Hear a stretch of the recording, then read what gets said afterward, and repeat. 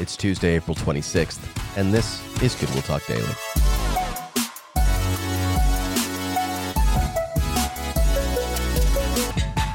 Welcome back to the program. Today we are in 2 Timothy chapter 2, and what we're doing is we're looking at a virtue list that shows up towards the end of the chapter. It's in verse 22. So 2 Timothy chapter 2, verse 22. And this verse really does give us a window into the character of the Christian person. What does it look like to follow after Jesus Christ? Well, we are to pursue righteousness, faith, love, and peace. Let's look at the whole verse together. 2 Timothy chapter 2, verse 22. So flee youthful passions and pursue righteousness, faith, love, and peace, along with those who call on the Lord from a pure heart. All right, so that's where we're at today. That's the verse. We are looking today at faith.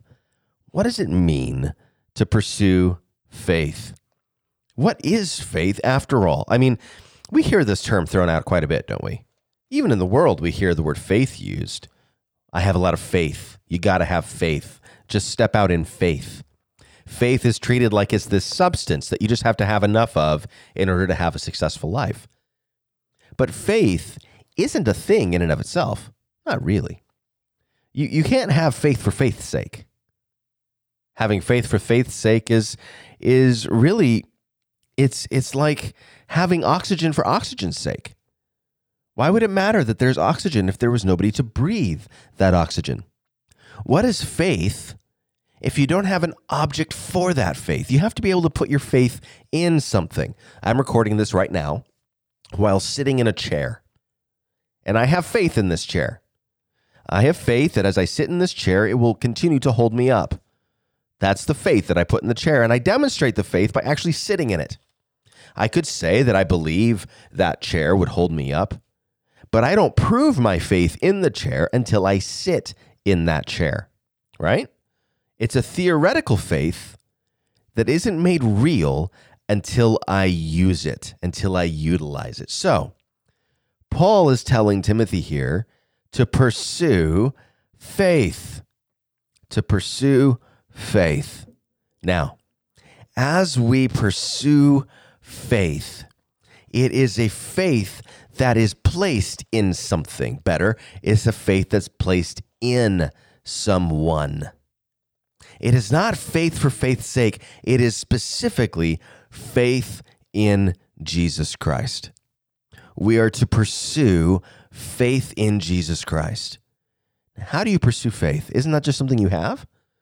Well, in one sense, it is a gift, right? Faith is gifted to believers. That's why we're able to put our faith in Jesus Christ in the first place. The Holy Spirit regenerates our hearts, opens our eyes, and gives us the ability to cling to Jesus Christ by faith for our justification. That starts this whole salvation process that continues through the entirety of our lives. We're saved, we're justified by clinging to Christ, and then in that moment, it is decided that we will be in heaven with Christ for eternity. We begin living out the Christian life, the resurrection life, kingdom life, and then the next phase of salvation kicks off, which is sanctification. And sanctification also requires faith. Faith and grace are not just the beginning of the Christian life, they permeate the entire thing. And we are to pursue faith in Christ. How? By using it. By using it. It is not enough to merely say we believe in Jesus. We must live our lives dependent on him. I am sitting here dependent on the chair's ability to hold me up.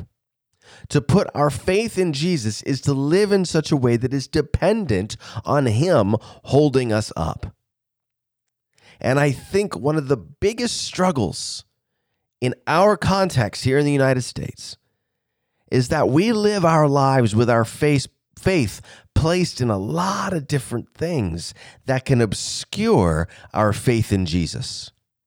We can live our life and say we believe in Jesus, but really our faith is in our bank account, or our faith is in our ability to do a particular job or occupation, or our faith is in the family stability that we have, or our faith is in our friend group.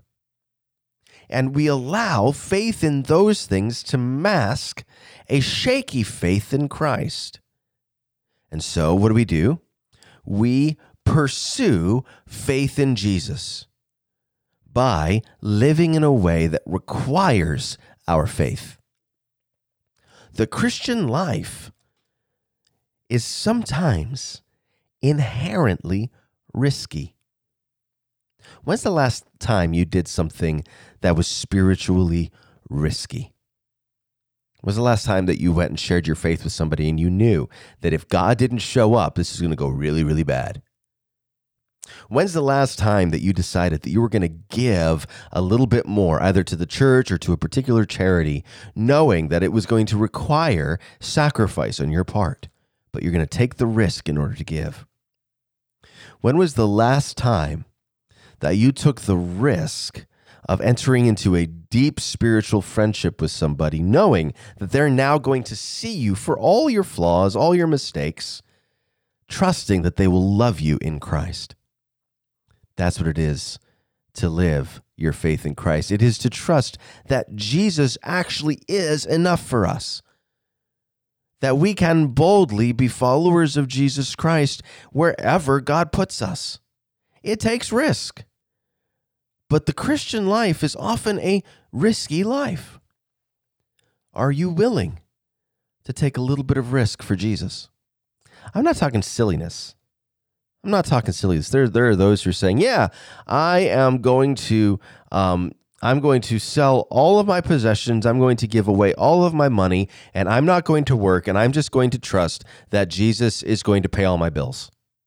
Well, I don't know if that's risk.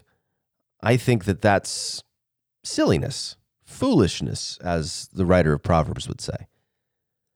No, this is not foolishness. This is faithfulness. This is a willingness to step out in obedience to Christ when you don't know what's next. Is there something that God has placed on your heart to do, but you've been afraid to do it because you don't know what's next? Is there a major life decision that's ahead of you, and you know you should go in a particular direction, but it scares you, and you're not sure you can actually do it?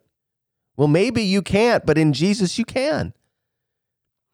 Don't pursue foolishness in the name of faith, but also don't pursue a materialistic pragmatism and call it faith.